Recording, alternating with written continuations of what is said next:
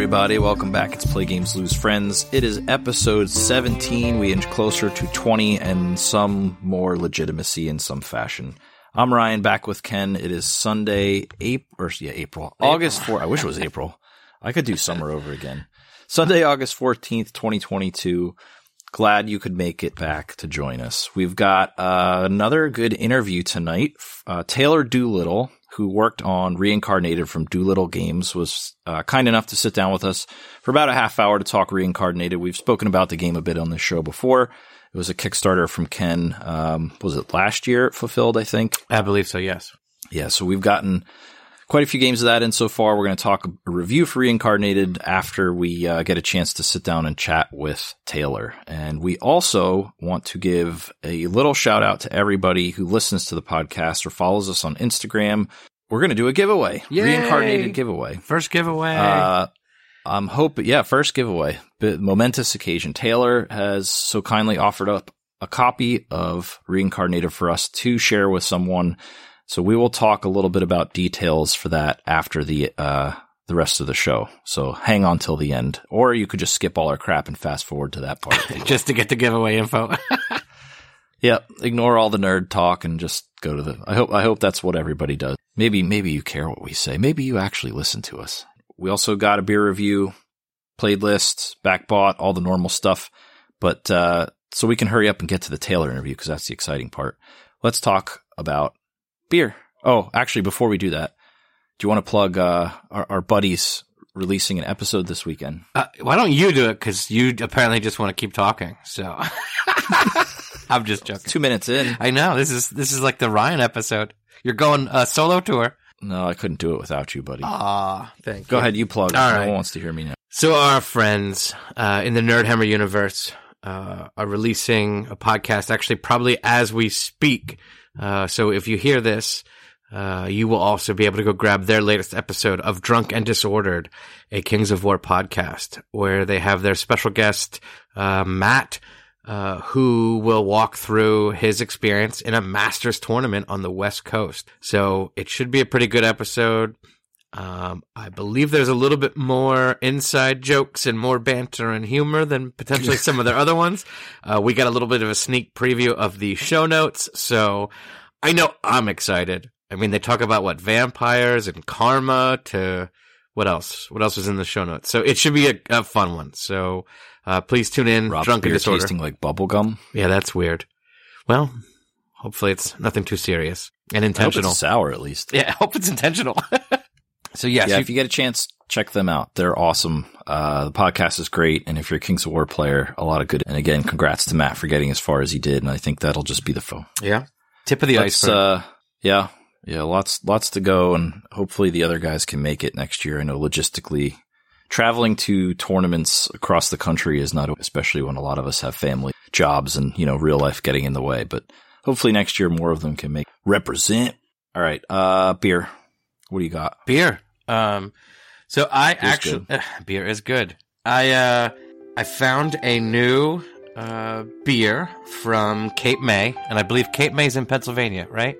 Is that correct? No, I'm joking. With my geography, I believe it's Idaho. Idaho.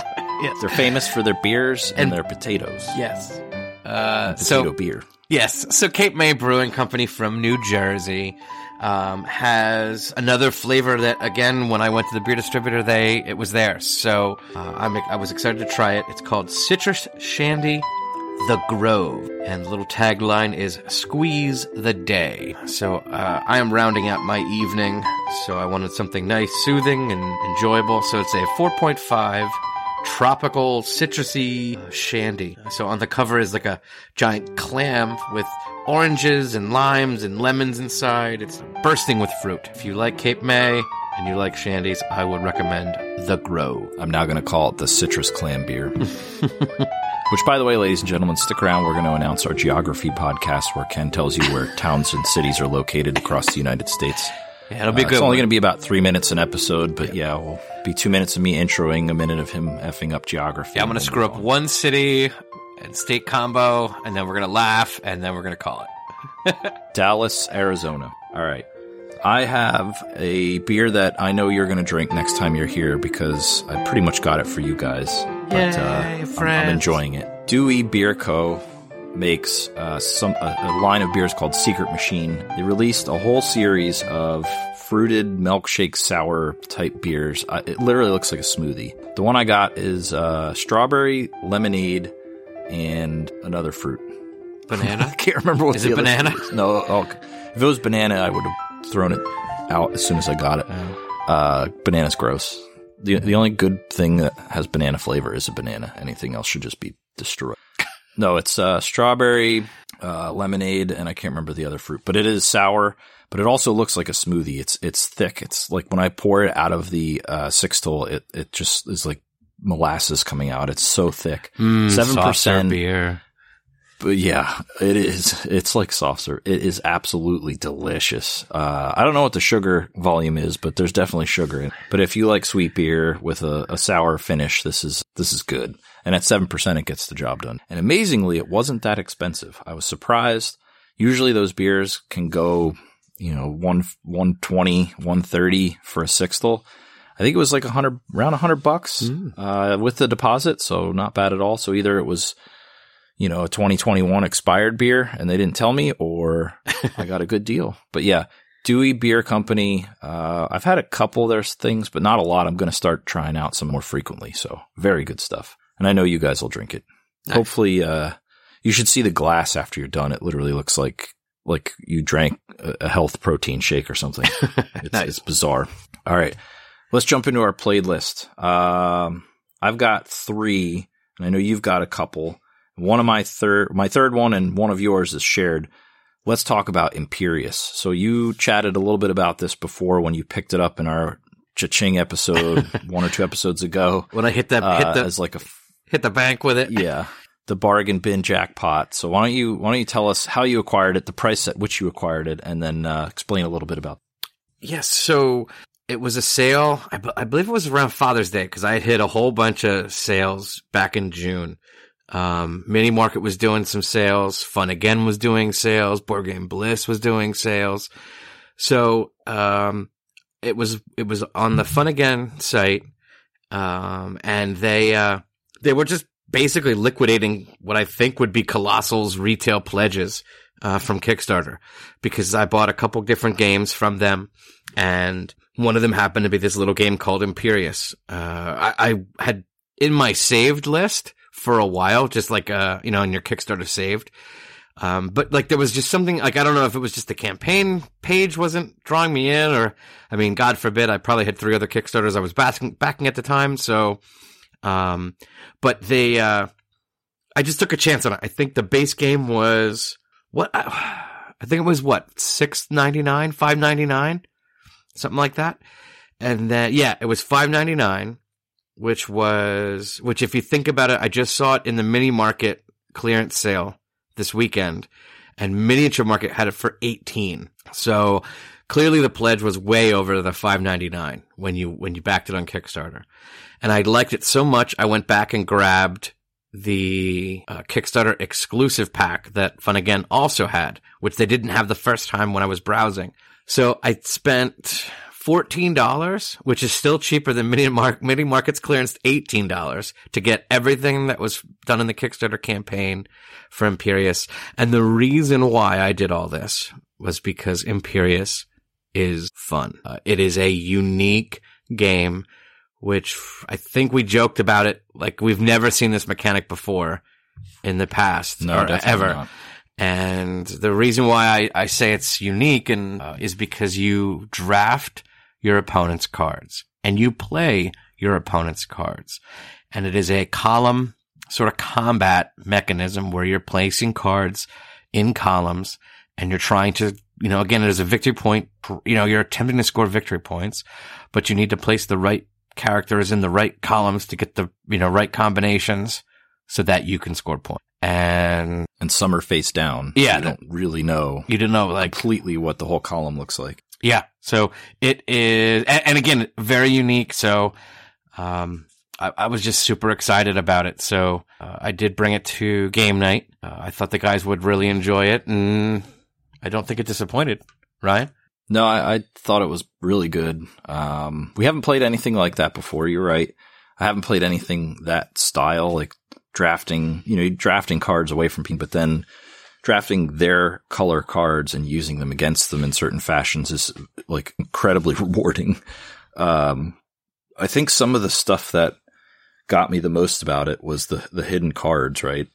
So being able to plan stuff out is one thing, but when there's cards face down, and there were other cards, like certain planets affect the column of cards in certain ways. There's like the base set of cards, but then we played with some of the other sets that come with it, and there's like so much variety available. It's 1,000 times and probably never have the same game twice. It made more cards hidden, so it was even harder to tell what to do as you're kind of just planning out everything else and just hoping for the best there. Being able to take your opponent's cards, though, and kind of play them face down and completely screw them up, not thinking that you're going to go there or something like that. It's just really fun. Like, it's just a fun mechanic to try. And it took us maybe a few, 2-3 rounds, but I started seeing people formulate stuff better in their head about how to do. I wasn't really paying attention to the controlling point or those control tokens that you put on a planet, which represent the columns. That was huge at the end. I think we won off the back of that the first game. And I was like, all right, I can kind of see where all those things mixed together make a really good game. It's longer than I thought it would be, which is probably my only gripe. But I think if we could continue to play it more, it would just get faster and faster. I think that's a very, very good game and ridiculously good for the price. Getting more reps in that game, I think will definitely make that game go faster because you're going to start to remember and memorize certain cards. However, the replayability in just the $14 that I spent is crazy because it's nuts. The Elders are like one of your 6 cards that you have to play as. And every one of them, so 6 times 4, or no, it's like 8 times 4. So there are 32 unique Elders in this game. So it's crazy, just that amount. Then the special abilities that you can mix in, because you only play with 4 sort of action cards every time you play. So, and that deck probably has, 60, 70 cards? Something like that? Yeah, it's huge. And then the planets. Again, you play with 4 planets, sorry, not 7. You play with 4 planets, and there's probably another 60, 70 planets to choose from. So, I mean, the replayability is just is through the roof in this. And again, it's just simple cards. But yeah, I think this is one of those games that you managed to pick up cheap, which means other people are probably going to be able to do the same thing. If you have a dedicated gaming group, you listen to this show, I would highly recommend your group. It seemed to work really well in our dynamic, and I think that helped the game. I could see people kind of getting pissed about the playing other people's cards type thing, even though it's kind of shared across everybody. If you have a good group that you play regularly with, getting this for $15 is like a complete no-brainer to me. It's that much fun. Yeah, so that was on the Fun Again website. So maybe it's still going on. I haven't been on the site in a couple of days since I, had 2 months of nonstop buying. So my August is a little bit slower, which is good. Yeah. And then, like I said, Mini Market has the base right now for $18, which again is still a good deal, but not as good a deal as Fun Again's. But if it's not there anymore, I would imagine we'll see this on sale at some point. Even at 18, like if you didn't have it and I played it somewhere else, I'd $10 without even. So should we stick with game night? What else did you play? Or should we jump around? What's that? Should we stick with game night? Yeah, go ahead. So the other game we played last time we got together with our gaming group was War Chest. I think we're almost going to be a broken record with War Chest because of how much we talk about it. However, every time we play it, it is epic. It is fun. It's swingy. We never know who's going to win. I almost lost the game for us this time around as well. So I was in my normal being bad at the game. In all fairness, I did get some rough drafts. So you did. You definitely did. But I feel like you're developing this like submarine approach to this game now, though, where you're I'm just going to look like I don't know what I'm doing for the first 35 minutes and then just screw them really bad at the end and win. I'm like a War Chest hustler, like in a pool hall or something, right? Like War Chest shark. Yeah. So, but it was my pick. So I brought Imperius because I wanted everyone to try it because I was super I was super pumped about that game, and I was very happy with that purchase. And then having people validate my $14, I was happy with that. So that's cool. But then we had to get War Chest to the table, and we threw in both expansions. I think those were the only expansions you own, Ryan, right? You got them just in time for game night? Here we go. No! I buy expansions. Stop it. I'm just going to hack the Instagram account with all expansions that I own for about a week. You should. People would be, interested to see. I mean, that would, take 2 days, 3 days tops? If I post one an hour. You wish. Anywho, sorry. We're getting off topic. But Brian and I got paired up. We randomized teams again, but we ended up together. And I carried you the first half. Yeah. Keep going. Ryan did typical Ryan things, and where I was filling the bed with poo, Ryan was holding the board on lock, marshalling. You were distracting him with a trebuchet the entire game. Yeah, they were afraid of the trebuchet, and that was or is possibly the worst unit in War Chest. It's pretty bad. Would you agree? It's at the bottom 3 so far that I feel like this is another Berserker conversation. Like it looks real bad until we all of a sudden make it work really well, and we're like, oh, what were we thinking? Well, it won the game because it was like a wacky waving inflatable arm flailing tube man. Yeah. Because it was just distracting the whole game. Taunt. Yeah. Taunt. Nice. Well, you were making it work at the end when we backed it up. So we played with the Nobility expansion, which gives you some additional units, and also decree cards, which are like one-time use powers, and there's 3 in the game, so you get 3 one-time use powers throughout the game. The exception was I had the Earl card or the Earl chip from that set, and the Earl, if you take a you take a control point with the Earl, he gets to use one of those actions. So I was like Super Mario piping you around the map. Yeah, the treb with the Earl to our locations. And at the end, we did that with the trebuchet to put it in a safer spot. And they kind of backed off from going after it a little until the end. You started Donkey Konging this thing back towards where it was, and then got in firing range and you started picking them off at that point. So yeah. It took all game, but I think you ended up killing 3 units at the end there. Yeah, I feel like there was like 3 turns in a row because all I had left were Treb tokens because all my other units were dead. and the sappers. And the sappers, yeah. Oh, I thought those were going to be better too, but maybe that was just my fault for not putting them in the bag sooner. It's the first time we played with them. Yeah, I think we need a couple more games. And to be fair, like you had, go ahead, do it. No, I thought you were going to do To Be Fair. Oh, To Be Fair. Oh, sorry. I thought we were talking about my horses because I always pick the horse. Well, yeah, you got the light cav again, and you put those to good use towards the end too. But like the sappers and the trebuchet, I feel like you just kind of got 2 units that flat out just don't belong together. Yeah. I guess if you have the trebuchet in a control point with a fort, because that's what the sappers do. They allow you to build and destroy forts easily, which is part of the siege expansion. Together they might work, but I feel like the way we did it didn't quite right. So I feel like you didn't get the worst units. We just didn't know how to use them yet because this is the first time we tried. That's true. I would have played that differently. If we played it again, I think we both would have played it. Oh, same units, like running it back, same. Yeah, absolutely. Light cavalry came through again.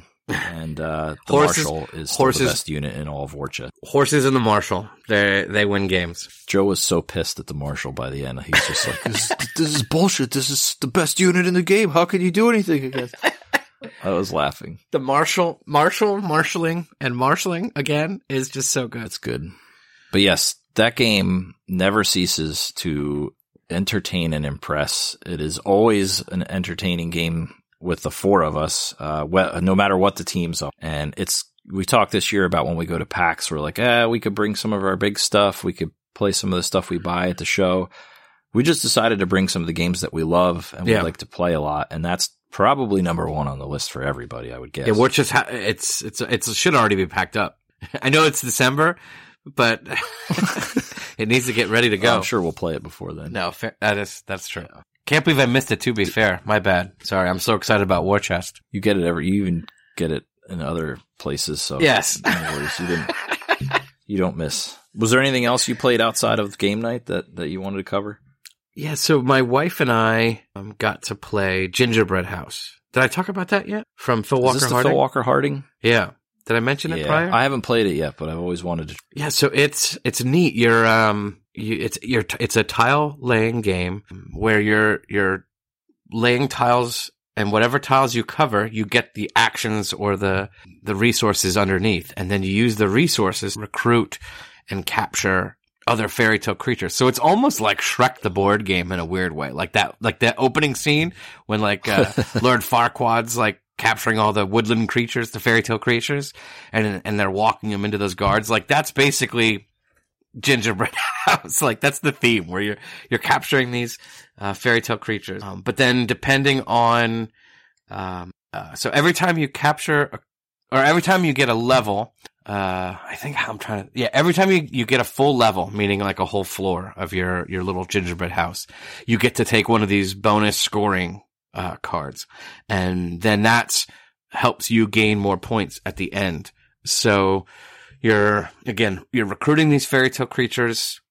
You're trying to get your secret scoring goals. You're building up your gingerbread house. And then once you run out of all your tiles, then you tally everything up and see who wins. I think I had posted, on Instagram, the game my wife and I got to play. I think it was a 1-point game. Wow. But yeah, Phil Walker Harding, again, this is one of his older designs. And I think Llama Land is his newest one that uses similar mechanisms. If you think about how, Super Mega uses mechanisms from Silver and Gold in a similar, but then more expanded way. And I guess that's what I heard about Llama Land. It takes aspects of this and aspects of another game and makes it more. So, but that's Gingerbread House. And then the last game I got to play, which my wife has been excited to try to play, but we've been doing rearranging in the house, so we haven't had time to sit down and actually play a game, but was Boomerang USA.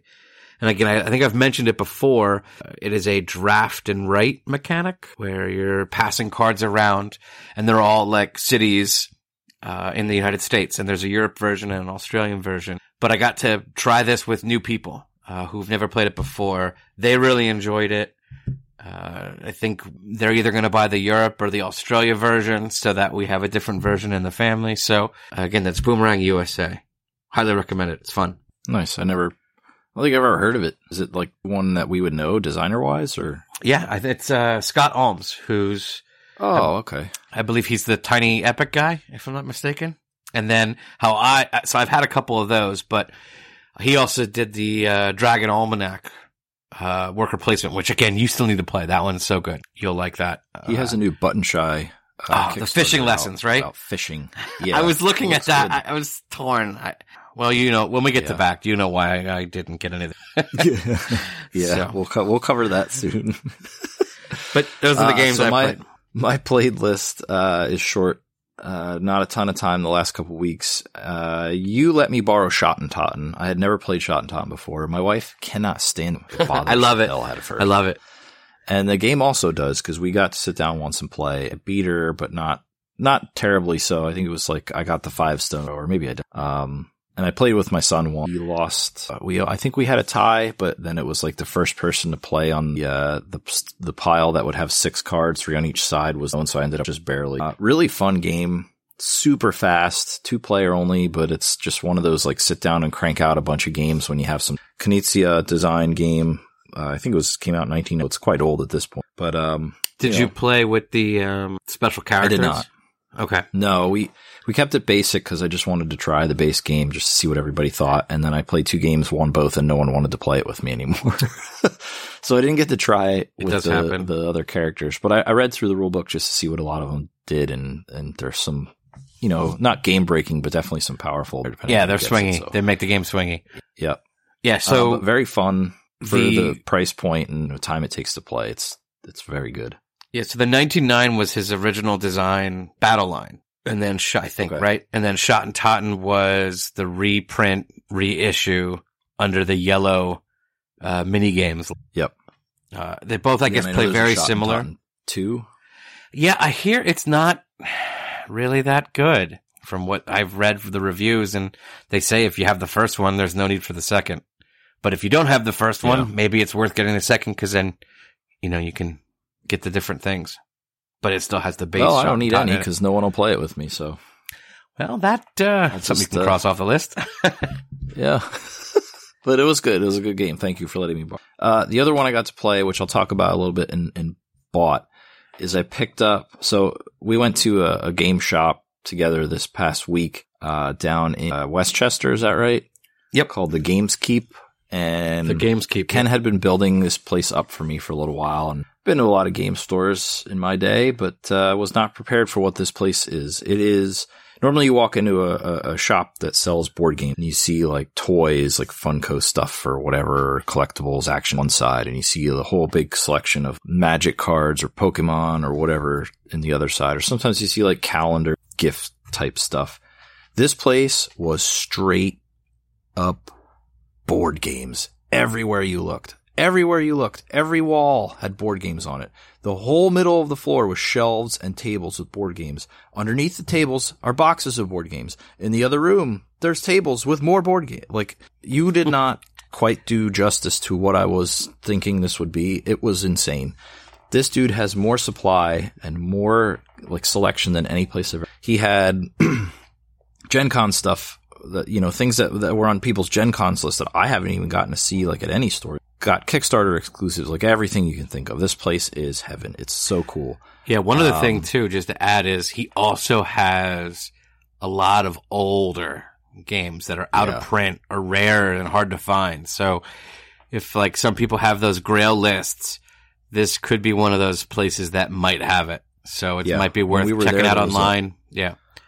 That old dude that was there with us drove all the way in from Harrisburg. That's not like a quick drive to Westchester, I don't think. Yeah, that was about, what, a 3, almost 2.5 maybe drive? Harrisburg to Westchester? Probably like 2 hours to get there, I would guess. But yeah, I mean, it's a place, it's a destination, right? And to Ken's point, like there's just so much stuff there that I've never even seen that's probably out. Like he had all the Quarrier. My son has Quarriers. If you ever played Quarriers, like a dice bag build. He had all the expansions for Quarriers, and those have been out of print for a while. Not that you can't find them other places. That was my first inkling. Pretty special. But if you ever have the opportunity, the Games Keep in Westchester, Pennsylvania, amazing shop, super nice staff there, great place to go for stuff, and they can order things. So highly recommend a lunch date. All right. My point with this conversation was, though, I was walking around the store, and I've made a pact to stop buying games for a little while. I have 16 Kickstarters fulfilling before the middle of next year. That's nothing. I know. But it's for me, like I never kickstarted any games before Frosthaven. That was my first Kickstarter, and that just opened up a faucet of pain and suffering, anticipation. Well, it takes just one. Yeah, it's true. So I've got 16 Kickstarters coming, and I've bought games, mostly throughout the summer, but I'm trying to slow down now for the rest of the year because I know PAX is coming in December and I'm going to want to buy a bunch of crap there. Bear with. I was walking around the whole store, looking around at stuff, fighting the urges to buy all kinds of, and finally we're getting ready to go. And the only thing I had picked up, you told me they had it, was the Meadow Sleeves pack that came out. It was like $10 and it came with some extra cards. I picked that up. You also. Yep. And then I thought the one game that I haven't been able to find, and I haven't ordered it offline because I'm trying not to buy stuff from Amazon. I want to support the smaller places, was Kitchen Rush. I remember watching a Shut Up and Sit Down review. Yes, I know. And also a bunch of other reviews about it. And there are two things I know. One is expansions. You don't buy expansions, and two, anything that Shut Up and Sit Down do a review on, you end up loving and needing to own. No, not true. There's quite a few. Just about. I would say like 30%. Dude, it's still quite high. No, it's like 60. It's like a 60%. That's pretty high. Like it's higher than 30. Like they're good at what they do. What can I say? I dig that British humor. Got Tom Brewster, man. He's a real cracker. So Kitchen Rush, I watched reviews for it. I always was intrigued by the play. It's a David Turksey game who does a lot of solo stuff, and I really like his designs. So I picked it up. It was like $50, and I brought it home, and I apologized immediately because I broke my vow to stop buying games. But it's a co-op, and co-ops go over really big in this house. So we dropped it down, we played it. Everybody in the family loved it. Everybody. Nice. My son didn't play yet, Destiny 2 Obsession, and doesn't with anybody because he's approaching teenage years. But the rest of them love the game. My wife actually wanted to keep playing it, and we got through 4 scenarios. We were on the 5th before we stopped. My daughter loves it. It's one of those games that just you can hit the table. It's easy to grasp. It's fun to play. It's hectic. Like it compares to the video game Overcooked, if you've ever played that, where you're scrambling to cook orders and fulfill orders. Just has this really good co-op fun dynamic. It's well designed. I think the rulebook sucks. The components are good except for the bag, which is god awful. The insert's not the best, but still there, so it's not terrible. There's some things that I have from gripes about it, but overall, what a great co-op game and an awesome. And I remember thinking back to the Shut Up and Sit Down review where they kind of like lampooned it a little bit, but then they did like a mid-review turnaround like they normally do, but for the better. And this time it was like, you know what? This game is for certain people. It is for certain groups. I think I'm really glad I got it, and we're still going to continue to play it after we get through lots of setup. Highly recommend for anybody that's looking for co-op games for family. Even little kids can get this. It takes a little bit of work to get the rules down, but for the most part, they understood it. And that is Kitchen Rush. Thanks again to the games for finding me the only copy. All right. We're going to talk to Taylor Doolittle from Doolittle Gaming next about Reincarnated. We've discussed Reincarnated a few times, but before we jump into the interview, why don't you just quick talk about Reincarnated, just the 1 minute elevator pitch of what the game is about, and then we'll jump into the interview, and then we'll review the game after. So go ahead. So Reincarnated is a card game that you are drafting beings from the center of the table. It's a shared pool that you're drafting from, where the card that you start with, or the card that you incarnate into, has a couple icons on it, and you can, if you do one of the icons in your next incarnation, you then get some action cards. And then the action cards allow you to, manipulate your tableau or your sort of evolutionary chain. Or you can mess with your opponent's cards, or you can mess with the shared resource pool. So it's an action selection, action playing type game with public drafting. And the real unique sort of hook of this game is you don't know how to score. You don't know what your end game scoring conditions are. So you'll have to either use action cards or karma cards, I believe they're called, or the action of or the incarnate ability of an animal or a being that you incarnate to either look at your own life purpose or your opponent's life purposes. So you know what they are trying to do before they do, or you need to know what you're trying to do so that at the end, when someone incarnates into the human form, and there's a set rule of how to get to that point, you then flip over your life's purpose and score your tableau of cards, and whoever has the most points wins. So that, in a nutshell, is Reincarnated. Ryan, is there anything you want to add or anything that I missed before I go into some more detail? No, I think you captured the game, and just to mention too, this was a Kickstarter that you had backed and received last year, but it is available to purchase now through the Doolittle Games website. You can find it on Amazon as well too, probably some other game retailers.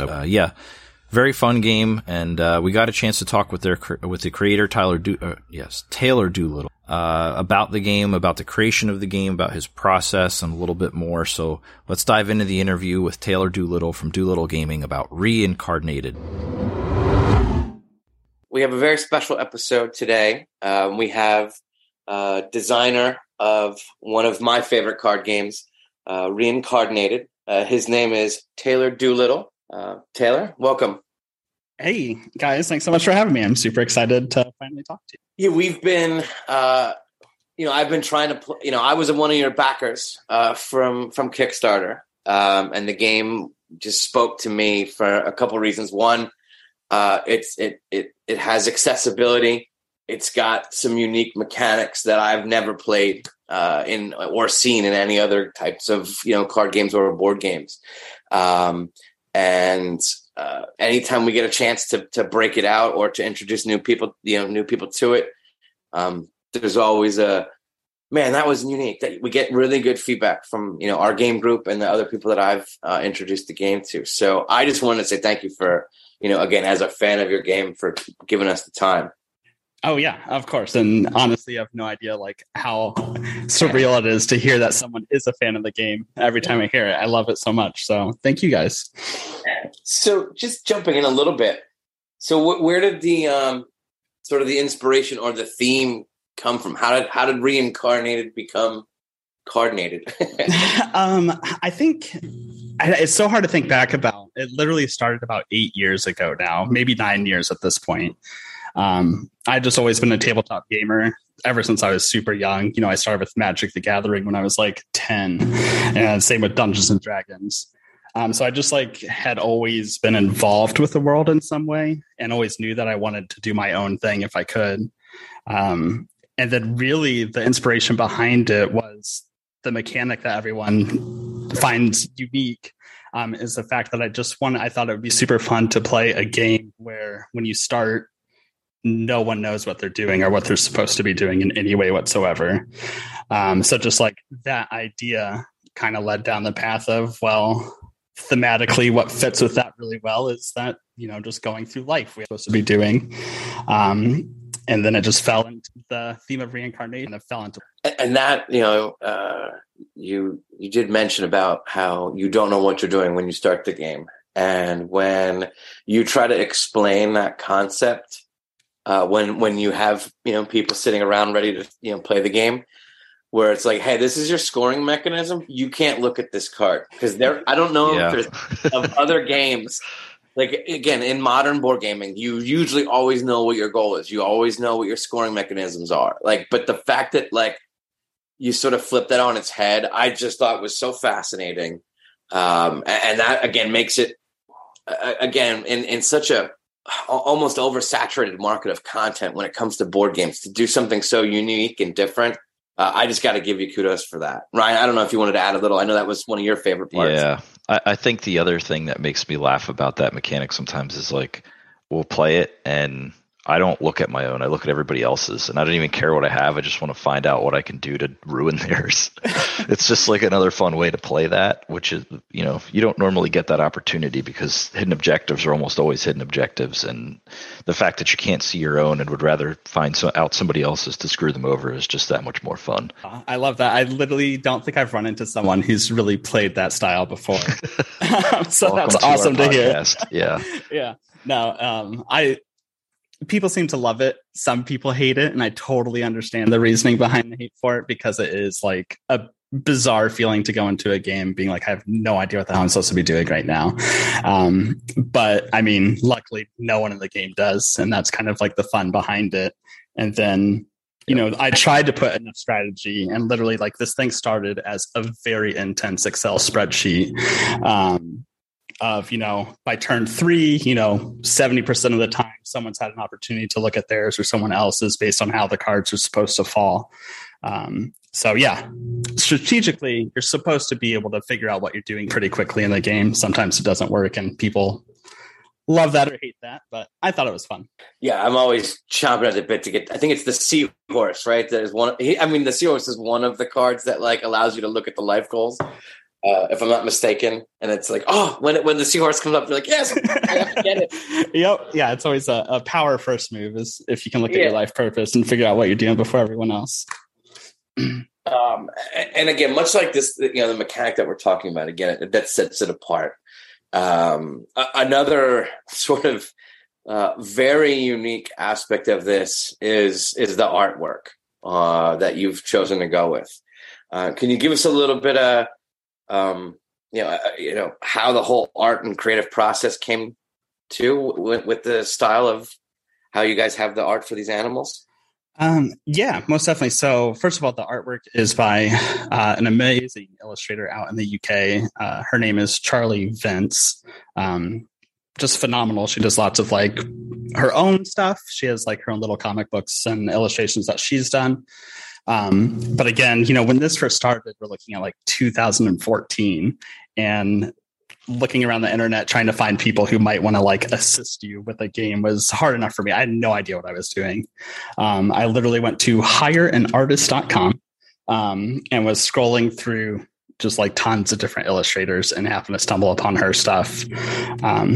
she had like a really unique like watercolor effect to everything she was doing that kind of like had this, I don't know, to me it was like a surreal, like ethereal feel to it. And then the base of the game, when you're playing, you have what's called the being pool floating between all of the players, which are essentially like empty, voided animals in the world that are waiting for like a soul to incarnate into them. And that's where you hit the unique, sometimes creepy illustrative effect of all of them having white eyes, just off the, verbiage of the eyes are like the soul. The eyes are the windows to the soul. So things don't have souls. Eyes. And she killed it. She did absolutely amazing. I love it so much. So now, just out of curiosity, were the eyes drawn all on to begin with, and then the eyes sort of had that like sort of almost like white out effect, or were they all designed and drawn without eyeballs? So I'm pretty sure, and Charlie, but when I contacted her, I told her, the reason I want to work with you, is because your artwork is beautiful and I love that. But if you meet me in person, I have lots of tattoo work that I like really don't tell artists what to do. I just like give them an idea I've done. But my favorite part about working with an artist is letting the artist be the artist and do whatever they want. So when I told her, I'm just going to tell you to draw a penguin, I don't care what type of penguin. But the only rule I set in stone with her is I don't want to have eyes. I want all of them to have white eyes. So that was the only stipulation I put on her. Yeah. And the art and the creativity of, really does help to sell board games and card games nowadays. And I know Ryan and I are, sometimes we just jump on things because of how good the art or how amazing. Yeah, I think that's most people anymore is if you try to, it's a crowded market and you've got to differentiate yourself with like a specific style and or aesthetic to it. And so that at least, you got that in this game, which it helps a lot, I think. Yeah, for sure. And I agree with that. Especially, Kickstarter, like I visually identify people. So that thumbnail is make or break, right? Oh yeah, most definitely. And that went through lots of versions. I still wasn't happy with it when I went up, but hey, here we are. So that's a really good segue too. In the Kickstarter process, again, this is your first game design, correct? Correct. So what was the Kickstarter experience like, that process? You've got your art, you've got your game. Now you've got almost like the third side of the triangle, right? Oh yeah. The distribution method or how you get people in. How was that process? It was very, very good. And absolutely. The horrible aspect was, again, I started the game probably like 2014. And if you do, you will find Dan Carnegie Kickstarter. I believe artwork wasn't done. I had like 20% of the artwork done. Way overly ambitious with everything. Mechanics were not fleshed out. Absolute, for lack of better words, it was a shit show. I don't know what I was doing, but it was the older days of Kickstarter. So it's like, here we go. Like you just put something up and then obviously it failed very quickly. So that's where I went ahead, canceled everything, and then cleaned up. I had 99.9%. It was 100%, but the Kickstarter led to some stretch goals of adding. But I think really reason I was the campaign was because I was so unsuccessful for the first campaign, and I was very glad that I failed horribly. It helped me a whole bunch. But I mean, if you look at the campaign page, there was not a single that helps me with the video animations. I learned how to do Adobe After Effects to make little card animations to make it look pretty. Everything layout, digital, everything copy was mine. It was a lot of time. It was absolutely, but I was proud of it. And, it brought people in something. Check it out. Take a game. Very glad they did. So now was last year, right? It was fulfilled last year. Is that correct? Correct. Yep. We had the campaign. And so what is... Oh yeah, well, no, please. Oh, I didn't mean to. No, you're good. We had the campaign was in March, and then originally we were to fill if everything we'd have of December. Obviously, logistics is hard right now. Luckily, I actually help run that wasn't very easy, so that was fun. But I mean, even with the constraints, we fulfilled in I think it was February. Not too bad. Yeah, definitely. And again, I just put up the page. Again, I know it was a very modest pledge, and for what you were looking for, it really nailed it. It went above and beyond. That was awesome. Almost 1,000 backers, right? Yeah, just under. It's like 995, and it blew my mind. And then again, you have the whole flip side of the internet world where everything, which I very much went into knowing. So the goal was set lower than I knew what I would manufacture. Hey, we'd hit that goal, we would raise faster on the platform, hopefully. But also, if we just hit the base goal, which was 8,000, then it still would have been their copy. So what is next for Reincarnated? If you're allowed to reveal anything or give us any sneak previews or any sort of inside, I'm assuming there, with all this skill set you've acquired, not only making your game, but the just the skill set of how to make a Kickstarter campaign. What is next for Reincarnated and Doolittle Gaming? Yeah, so Reincarnated specifically, since the original conception of it, I always, in regards to coming out with expansion packs for it. So when you check out the game right now, it's all animals and plants rolled with us.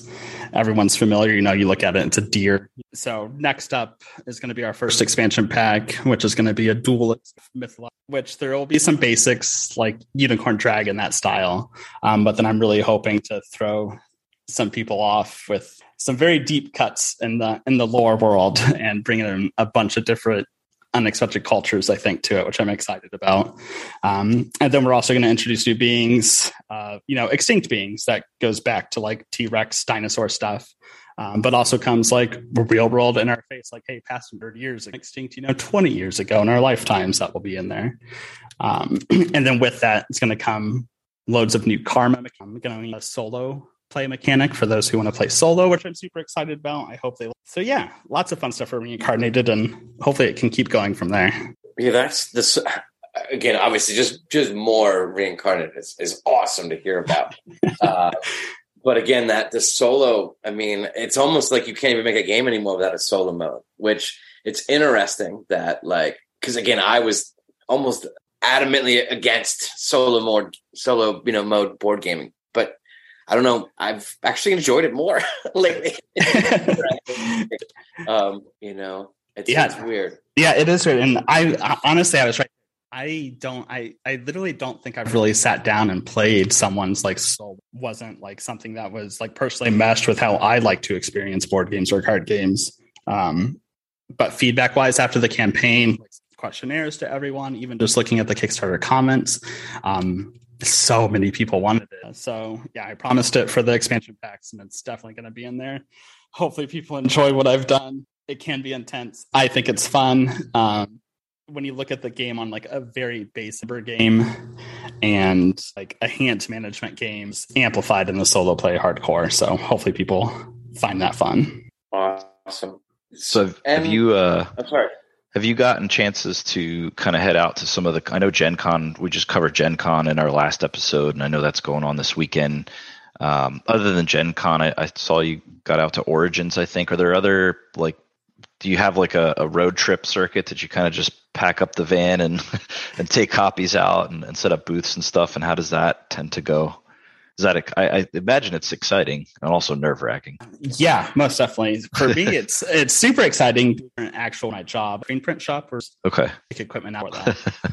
So yeah, we went to Origins for Reincarnated. I live in Columbus. That's nice. Oh yeah, but I'm also very busy day to day with my adult job, normal life. Yeah, exactly. The non-fun side. Yeah. So it's hard to be let's go sling copies in Indianapolis for the weekend and get hotels and schedule how to be. So I think to continue to broaden our super awesome. We're in a couple of game shops in town. We have an actual local tournament coming up in September, which I'm excited about. I'll be the first Reincarnated played in a competitive scene. That is cool. Which cracks me up. I don't know That's how. Amazing. Yeah, so funny. So yeah, I think right now in real world goals, focus if it gets cool. I noticed too, I was scrolling through your Instagram for the game earlier, and there was a lot of playtesting events back, early on, when you got some prototype copies printed out, or maybe even some production copies before the Kickstarter ended. How much did that help you with, sort of tweaking the game and refining the game? Did you find that process, going to a public place like that and dropping it in people's laps and saying, have at it? Does that help a lot, or does it kind of just inspire you to take the game in different directions? Literally the most helpful thing I ever did for the game. And I will make sure I continue to do it for any project or release going forward. It was amazing how helpful it was. So my buddy here in town owns a sour brewery called Pretentious. Great name, by the way. Yeah. Yeah. So it's all the pretentious people drinking their little sour beers, which I love. Yeah, we're sour fans too. You're good. You're in good company. Beer in general, but yeah, sours are good. So yeah, I literally just threw it out there to the world. I felt really good about where the game had gotten. I felt pretty positive about what was going on. I thought it was playable. Any prototype copies produced, and invited the community out. With every copy, I had printed like just black and white printer paper rule books, and handed pens out to everyone. Here's highlighters if you want highlighters. And we had around 80 people show up. Oh, wow. Oh yeah. It was like crazy and very strong. I think for, like when you came into the building, you like walked up to me and the behind me. And I think it took me about 30 minutes because I did not want to see a human being playing the game. I was so stressed out. But it was amazing. We got a couple of questions right away. Something super obvious and dumb that was just left out of the manual. I was like, oh, holy shit. I didn't tell anyone about this. I can't play the game without knowing this. What is wrong with me? But then from there, it went really smoothly. I got, by the end of it, I had maybe gotten, 40, 50 questions. And lo and behold, 30 of them were about the same exact thing. Stuff like, and so that helped a ton. The rule book. Oh, yeah. Yeah. Yeah. Especially, I've sat and played this game for years. So to me, like all these little things come so naturally and obvious. You don't even think to put it in the book, and the book still isn't great and needs redone. But yeah, no, it was amazing. I'm very glad I did that. Yeah. I would imagine that I trying to put myself in your shoes. I'd be like, I don't want to look at anyone either. In fact, I'll just give you these boxes and I'm going to leave for 4 hours and come back and see what you have. Because it's constructive criticism, but it's criticism, and you pour so much time and energy into it. You're so nervous about that. So I can applaud you for the process there, and that's probably one of the hardest things to do. But every time we talk to somebody about stuff like that, it's always like that's the most helpful thing they've ever done, is just get people into it and playing and start working out all those rough edges, and it's good. So we're running a little low on time. I want to get to a couple questions about you and your gaming. So obviously you've made a great game and are working on, adding to that great game, and who knows, maybe other projects in the future. But what games do you play? Like, do you have a gaming group? Do you do D&D with the group? Are you kind of solo gamer? Like, what do you play when you have some free time or downtime? I love doing anything and everything I can. It's definitely gone down a lot as I've gotten D&D. I love. I wish I could get back into it. We had and I miss so much. But now my partner's not too hardcore into tabletop gaming, 2-player game. I love the number aspects to game and just having lots of little stuff. My family's into party style games, categories, nice. Lots of code. And I have a buddy who we try to get together, Terraform, everything like that together, which nice. I've enjoyed. But yeah, on a day-to-day basis, for whatever reason, I don't know if you guys play it, but Lost Cities, I'm playing it all the time. I just love it. It's Reiner Knizia, right? I can't tell you. It's sort of like a rummy style in the middle, right? Or you're trying to play poker hands. Essentially. I've played Lost Cities, and again, I think that is Knizia, and it is. Yep. If you like math, Knizia loves that. It was so funny. And again, a 2-player game. I just let Ryan borrow one this week. It's called Shot and Totten. It's out of Yellow's small box line. It was like a $10 game, but it plays, it's, if you like Lost Cities, this is going to have a similar type style to it, with a battle line in the middle, and you're trying to compete, from, with your opponent across to try to get these little areas. But they were released in 1999, both of them. Awesome. So he must have been on a kick that year. Yeah. But again, definitely take a look at that, Shot and Totten. And the art's kind of cool. It's these weird, Scottish, folk. It's really funny. It's awesome. Cool art. No, and that's why I love listening to you guys, because I literally have kept a list of stuff that I hear something come up. I'm like, okay, I'll see what that is. So, well, we'll apologize in advance for how much money you spent on the Gen Con list, because there were one game overlap out of top 10 for both of us. We're both going to be broke by the end of 2022. Perfect. It's bad. Yeah. Another quick question too. Do you have any, so obviously, you've played some Knizia and some others. Out of all the games you've played, do you have any designers that you kind of, have noticed like, oh, I really like this and I could see myself kind of playing off this, or any games or designers like that you've kind of taken inspiration from in your process or through the, development of Reincarnated? Muted my mic. Not on Reincarnated per se. Like I literally, as the creator of it, have like a hard time telling people how technically, just because I feel like it can be. So yeah, nothing like specific to Reincarnated. I will say I sat down and played a bunch of Betrayal at House. Okay. Which I think you'll see some inspiration from that style of gameplay and an act I'm working on, which I'm super excited about. That's very cool. Yeah, it's called The Light.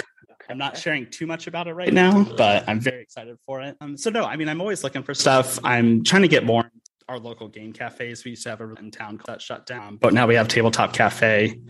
Just, pay $5. I think that style of gaming works a lot better for me at like where I am in life, because honestly, it's hard to like pull games in and have someone nearby. So yeah, I feel slightly ignorant towards the guy very much. That's awesome. I have one last question. Are you a hockey fan? Nope. Okay. Killed it so fast. I wanted to ask about Johnny Gaudreau, but I'll leave it at that. I'm a hockey fan. I was just curious because he just went to Columbus and everybody's celebrating. So nice. I'll skip that question. You're good. Ken, did you have any other last questions you wanted to ask Taylor? Well, what I wanted to do was just give Taylor. I know we're coming close here on time, but again, if you just want to, tell the audience, if they're interested in getting a copy of Reincarnated, where they can pick this up at. Yeah, most definitely. So we have it on doolittlegaming.com. Super easy to get to. Doolittle, like Dr. Doolittle. And also have it on Amazon. Someone purchasing it on Amazon, I get it. A lot of people don't like it. I totally understand. But as like a small time creator, it's like the easiest access to a very long. So like I have to start there and I have to have it available there. And if you purchase on there, again, the algorithm's about everything, so it moves up and it gets to a wide. But yeah, Amazon, you could totally find Reincarnated and do hopefully in the upcoming doolittlegaming.com. Yeah, we will keep up to speed with what you're working on and any changes to or updates to Reincarnated, expansions, plus any new work, and we'll do our best to circulate it through the show. So I'm very glad we got to talk to you, and thanks for jumping on with us. And like I said, keep us up to date. And we'll certainly share some more stories of ourselves getting to play some Reincarnated. I'm very interested in this competitive Reincarnated. I want to know how that works. If there's a competitive rule set, I would like to see it. Yeah. No, I will let you know how that goes. I'm very excited to watch it myself. Because I don't know if we would necessarily consider this a lose friends type of game, but when you put it in a competitive landscape like that, I don't know. Oh, you could be so hateful in it if you wanted to be. Yeah. Oh, yeah. Like, sorry, I know we're running close, but just you're, and again, you'll hear it in the review, but like the balance of the take that and the volume of stuff you have in this game, like you just did such an excellent job. So thank you very much. Oh yeah, and thank you. If there's one thing I could point out, especially when you guys, I always stress to people, they get worried about the take their stuff. You can take stuff away from it. There's always that mindset of your life purposes, and their life purpose might be to have a bunch of dead stuff. So you might think you're killing your opponent off by like destroying all their beings, and lo and behold, you've given them so many points, and you just helped them win the game. You see, Taylor, now you've just explained why I play the game the way I do. Yep. I'd rather not help myself and hurt everybody else. There you go. Yeah. Awesome. Well, thank you very much, Taylor, for your time. We really appreciate it. And again, like Ryan said, please keep us posted as things develop. Obviously, we follow your channel, and obviously on Kickstarter, we're following as well. So anytime something comes out, or if you need anything from us, please don't ever hesitate. Thank you. Oh yeah. Thank you, guys. All right. Sounds good. Thanks a lot, Taylor, and take it easy. Later. All right. That was Taylor Doolittle from Doolittle Gaming. Again, thanks to Taylor for meeting with us and talking about Reincarnated a little bit. Thank you, really nice Taylor. guy to talk to. Yeah, super cool, super open book. I like it.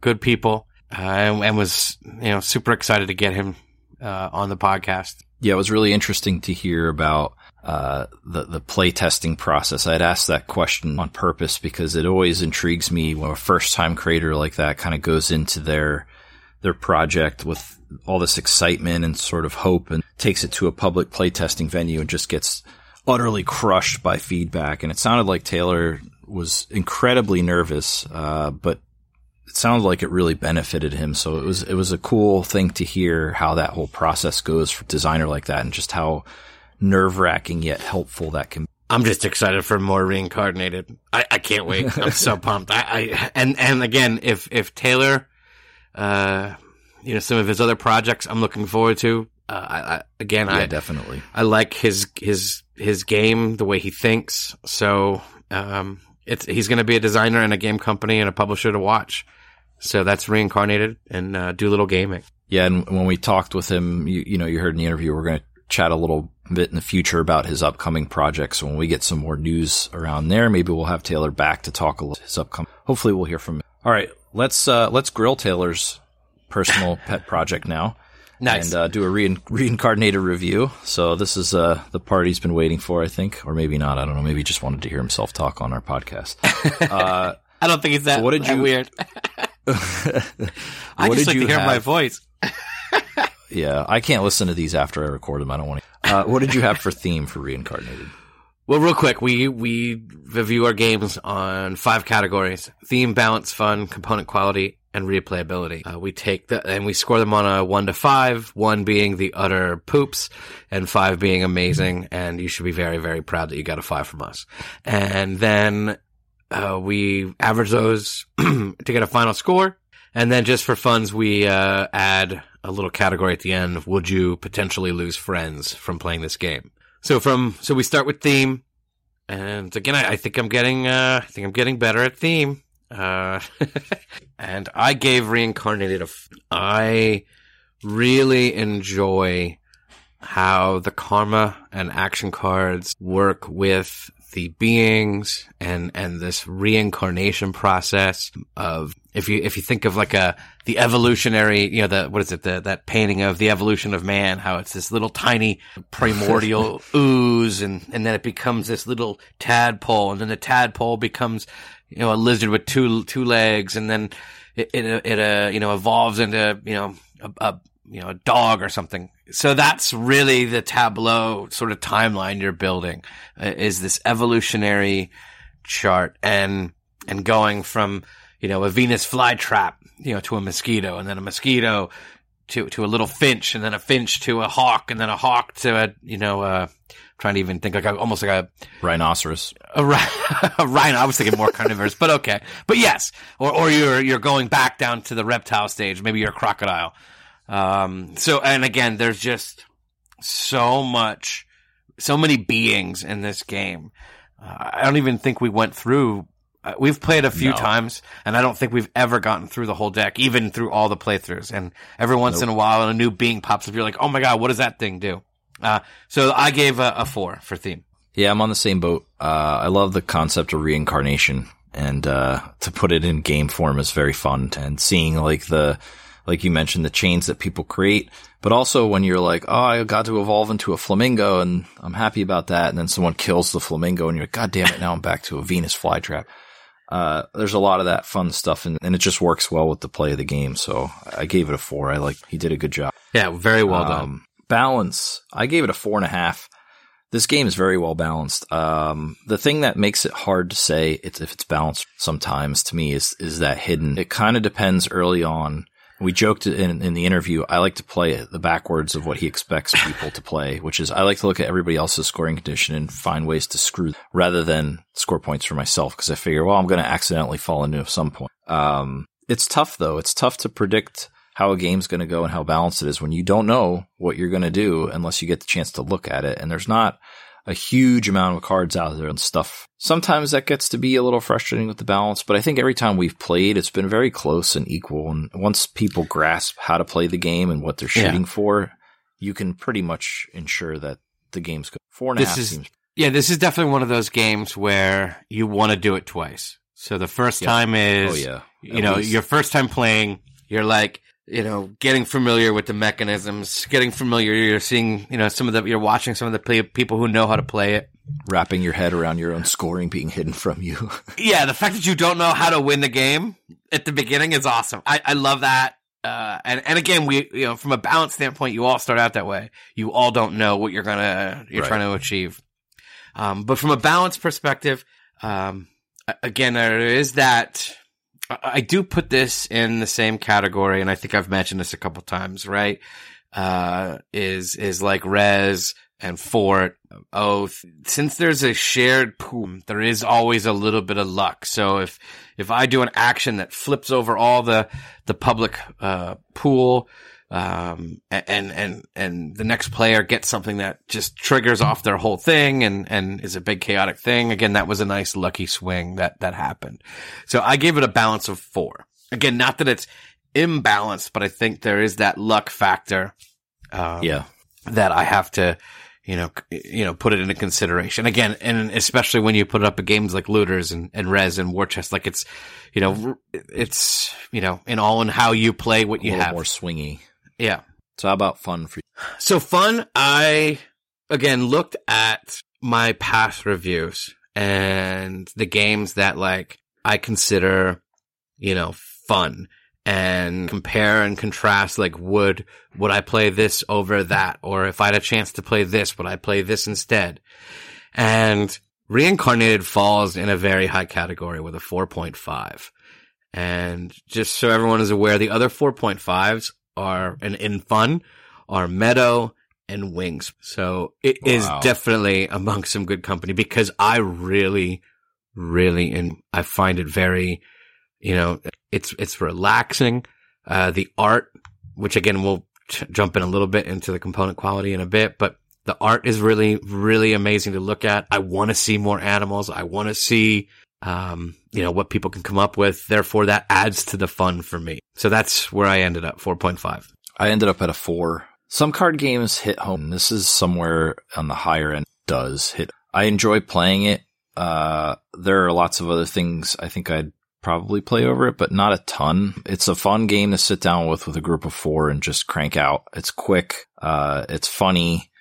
The reincarnation theme works well as in a group setting, just watching people's chains flow. It's fun to target, the one guy at the table that's kind of getting their chain built up a lot, and you can kind of see what they're doing because they know they're scoring. So you try to screw them over. Yeah. I just think it's a 4 for me. It's not anything that blows me out of the water, but every time we get it to the table, I enjoy. That's kind of, component quality. So you brought it up earlier, the art. I have trouble with this category sometimes. Oddly enough. And the reason is because we have these, it's a come as you are or take it as it is type. We have these extravagant productions in board gaming. Just beautiful. You just got Oathsworn in, right? We have Ankh last year. I could go down the list forever and create examples of all of these. This is just a card game. Like, it's just a card game. So it's really hard for me sometimes to say, what's a 4 and what's a 5 in a simple presentation like. And I gave this a 4, and I feel like it's too low. It is, and I'll explain why. But you go. No. The and cards. Yeah, please, you go ahead. Well, so and healthy debate. It's always good. I'm with you 100%. Right? How can you compare a card game tough, like Reincarnated up against Wingspan? Or up again. I mean, just anything Stonemaier, right? Or anything Simon. I mean, or even throw up against Capstone, right? Like Capstone goes above and beyond. There are companies that do that. However, when it comes to a card game, where I will tell you why I get you went a 4, you said? I went a 5. And again, I did separate it because again, it's cards, but Taylor took the art of this game and put it all inside the inside cover. It is all inside underneath the insert. There is an insert. Now, granted, it is a clear, transparent piece of plastic that holds the decks of cards. But it's an insert. I don't have to put them in bags or use rubber bands. There's an insert, they fit in. And then the insert's clear, so you could see the full art underneath. And the cards are very, I mean, again, I could probably look it up, but they are high quality cards. The nice finish. You want to shuffle these cards. They feel that good in your hands. And I love the magnetized box. Yeah. So, and then again, this is why I think a 4 is too low. All the reasons you're listing. No. And again, and again, that's why this is a card. Like, again, when you look at it like a card game, right? The insert right there, that's a point just for that little piece of plastic. The art inside both covers, there's another point. So you have 2 points, right? Just from adding those things into your game. And again, as your first published game, Doolittle Games went above and beyond, and I'm super excited and I'm happy. And that's why they got a 5 for them. Yeah, I think I would amend mine to a 4.5. When I was thinking about it, I was having that existential crisis of this is not a huge presentation because it's just a card game, but that mean it should get docked either. But it can be hard sometimes to rate these games when you take, last episode was Wingspan, which is and that also was a 5 Productions, right? Yeah, yeah, and so. But you do have to look at it in its own category. Yeah, I gave it a 4. I think I could go up to 0.5 or even a 5 with all the listed. It's sorry, I didn't mean to cut you off either. Like no. It's I was just trying to exactly what I was hoping to get out of the conversation. I sit down and I go to score it, and I'm like, cards, like no. And in all fairness, you don't own Reincarnated, right? So you didn't see the production. Like you didn't get a chance to look at it. Again, we played it. Yeah, I haven't marveled over it as much as you have probably. Yeah, I went through again. When I was going through the review, I went back and I did a couple shuffles just to make sure. I'm like, yep, these are good cards. Like before it got that 5, I went back and tested the cards again to, if my memory served me correctly. And then I was like, oh man, look at all this art. So I appreciate your thoroughness to the reviewing craft that you do in these podcasts. So I take it very seriously. Go shuffle the cards beforehand to help score it. How about replayability for you? So the replayability factor in this, I do think is pretty high. And I did give it the 5. There are enough life goals that are unique. The beings deck is large. The karma / action cards is a decent stack of cards. So the replayability for the base game dollars, I think, are amazing for what you get, for what you pay. And that's why I got a 5. Yep. I gave it a 4.5. I could probably play this for quite a long time. Card games tend to have certain card games have less of a shelf life for me than some board games do. But this one's pretty darn high for me. I could see us playing this for quite some time and not getting tired of it. Expansions ever land, that probably bumps it up to a 5 for 4.5. I ended up with a 4.2, but I probably would give it a little higher based off my component quality discussion. So let's just say a 4.4. Okay. I'm at a 4.5, and it is my only 4.5 of all the reviews we've done this. Now, granted, I don't have my Moonraker numbers, but I think Moonraker's is probably a little higher, but maybe Moonraker's would be close. I have to go back and put my numbers in, but the games that are close are Fort, Looters, Res Arcana, Meadow. So, I mean, it's right there on my list of games that I really love. I really enjoy playing. So it's definitely got good company. Having it in your fort is fitting. In those games, that's kind of like if I have to sit down and pick a card game list, that's select. Would you lose friends over this one? Well, again, much like Fort and Looters and the company that it keeps, I think this could have that lose friends vibe to it. And I think we touched on it in the interview.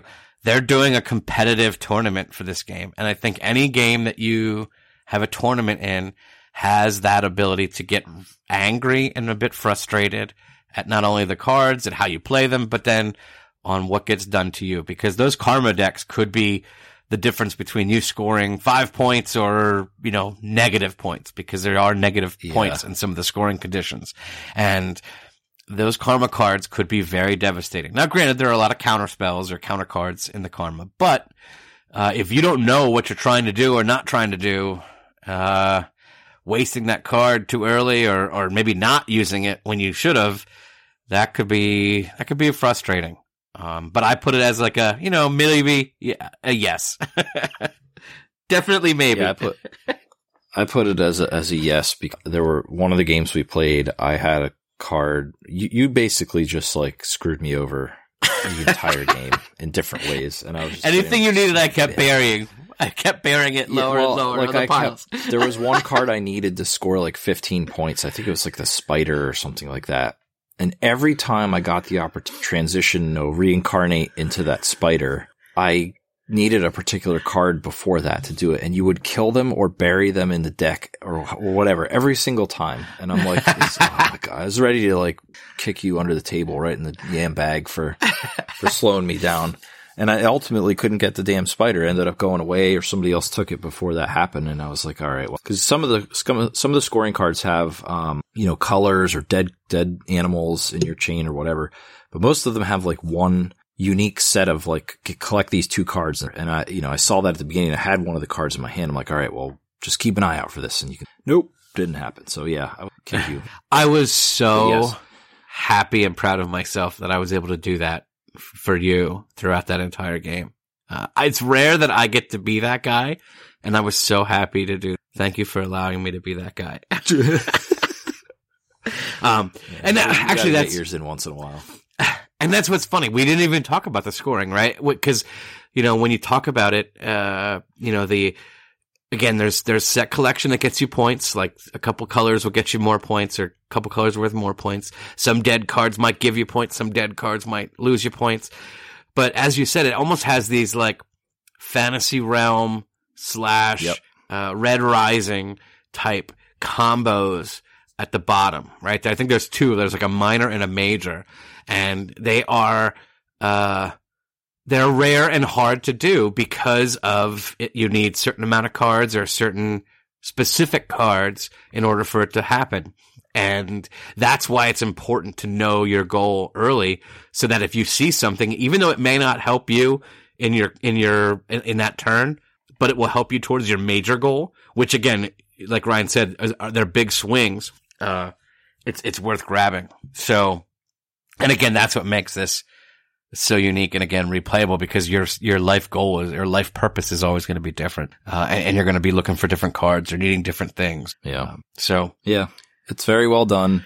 And thanks again to Taylor for meeting with us and chatting a bit about the game and a little bit about the process to get this out to the wild and into the public. We're glad he put forth the effort and developed the game. We're looking forward to seeing what he has coming next, and hopefully we'll get to talk to him soon again. And don't forget, we're going to talk about the giveaway at the end of the show. We've got 1 copy of Reincarnate. Yeah. So I'm lucky. Let's jump to Backbot. I'll go first since you did played first. Kitchen Rush, which I already talked about. Pretty no-brainer buy. Got a lot of enjoyment out of that, which I mentioned earlier in the show. And Kickstarter, since I have 16 coming, I figured, well, let's just add a 17th. And I was really interested in Dead Reckoning on the last Kickstarter. I did not back it. Kickstarter knew a bit too crazy. But now I've lost all control, and spiraling into campaigns is possible to me. This is one of them. Pirate themed game. It's a 4X, sort of. There's card building. So rather than deck building, there's card building in it. So you kind of it's John D. Clair, right? Yep. It's John D. Clair. Yep. On Eno. And just looks awesome. Looks like a great game. I know this current Kickstarter is for the base game and an expansion, so I'm going to probably back the whole thing. Looking forward to seeing some more news about that as the campaign gets close. I think they've hit funding. I'm excited to see what this turns out to be. So yeah, Dead Reckoning is now on my list of things to receive. So that was it for me. I'm holding strong to my not buying too much stuff. And I know you don't have that. So from a bot perspective, I hope you guys enjoyed our Gen Con episode last. One game that did not make the 522 game list, but got announced during Gen Con. I got the newsletter or the email about it, and I was there. And again, it wasn't on my Gen Con list, but it was the only, but I instantly bought it. I instantly pre-ordered it, and that was from Renegade Games. They are making a board game / card game about the movie American Psycho. I had to own it immediately. As soon as I got the newsletter, I ran out, purchased it, pre-ordered it, I cannot wait. I think this game, on theme alone, should be amazing.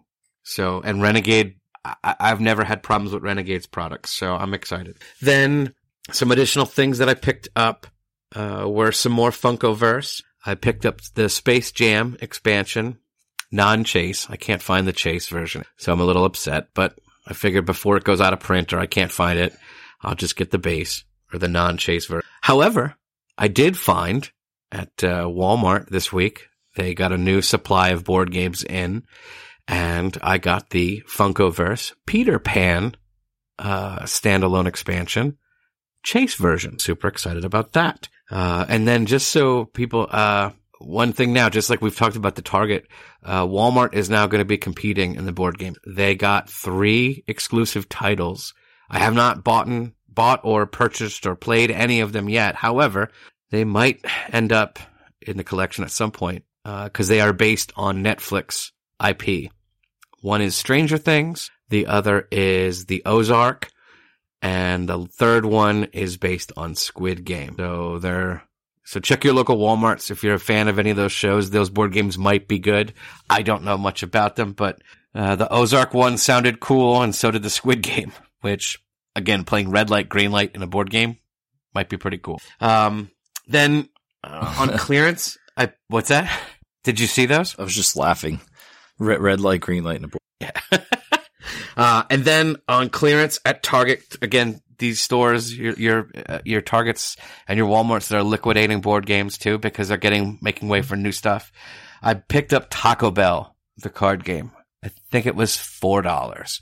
So even if it's horrible, I paid $4. But so having a Taco Bell in my collection, and like it comes in like the Taco Bell cardboard box where you get food in it, but it's a game inside. So that's the things I've purchased or bought. And the last thing I bought before we get into Kickstarter was I have acquired my first. Let me interrupt you for a second. Oh, sorry. Okay. I think it's time for me to have an intervention. If you're buying Taco Bell board games for $4, you've gone too far. Game. Really? You don't want to play? You don't want to play Taco Bell? What are you hoping to get out of that? I don't know. It might be fun and silly. Remember that thing I said? So I before we get into your back, let's talk about this Reddit thing. Just because it's cheap. Just because it's cheap. I get it. Oh, I suffer from all of them. Yes. There was a post on the board game subreddit that I saw about future me sending something to past me about board game. And it covered every vice that all of us who overcollect in this hobby have. And Ken and I both read it and we were like, God, that hits home so hard, so much more than it probably should. Right. And this is a perfect example. This is a perfect example. It's on sale, but it's a Taco Bell card game. At what point are you going to look at your shelf and go, Taco Bell or Reincarnate? Right? Like, I okay. When you put it like that, I get it. I get it. I'm not knocking you for buying it. Let's just put it that way. I bought Return to Dark Tower for $200. I don't know what's worse. Probably the Dark Tower thing. But paying something for it just made it. Yeah, it made me think of that thread, and I was like, "Oh, that's you're 100% right. It's an example. You're 100% right. All right, carry on. Go ahead to back. Please don't let there be like a Pizza Hut game in. No. So, although I might, but so you did. We did jump into my problems before I mentioned, or I got to finish mentioning. I did get my first Calic, so it's still in the box. So I'm excited to get that put together and start to rearrange my entire collection, which there will be a purge because, as Ryan has just mentioned, I've got a problem. I have to fix it. So we'll see how much I can purge to not only make way for new stuff, but make way for more games like Taco Bell. So moving on to Backed. I'm only backing one game at current. Is not. Yes, it sounds great. However, the game I am backing is Foundations of Rome, which is a ginormous, overproduced, deluxeification to the hilt. I mean, it's just an enormous game. But gameplay's simple. Gameplay's fun. I can validate the purchase because I think it will, and it will get played more than a lot of things because of the ease of pull out the trays and go is how it looks. Very simple. And I think the component quality is going to also make it get played. So I'm looking forward to Foundations. So that's back. It looks nuts. I'm not going to lie. The price point is astronomical, but so is Dead Reckoning. So I got no room to talk. It looks really, really fun, really deep. It looks very good. I struggled. When you said you were going to back it, I was like, oh, thank God. Because the price point just had me like, oh, man, I'm wringing my hands over it. But it looks excellent, and I cannot wait to game. So I am glad you backed it. It's going to be long, but it just looks like one. Yeah. And again, much like yourself, I have still the original Dead Reckoning in my saved Kickstarter file.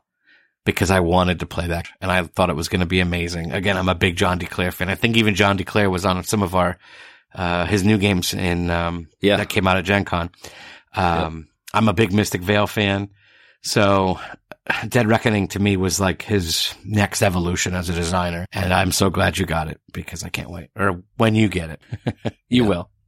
Yeah, I mean, I love card builders. I don't own any. I love the mechanic, and the rest of that game is just full of good stuff. I have heard some complaints that it's just a little too overdone.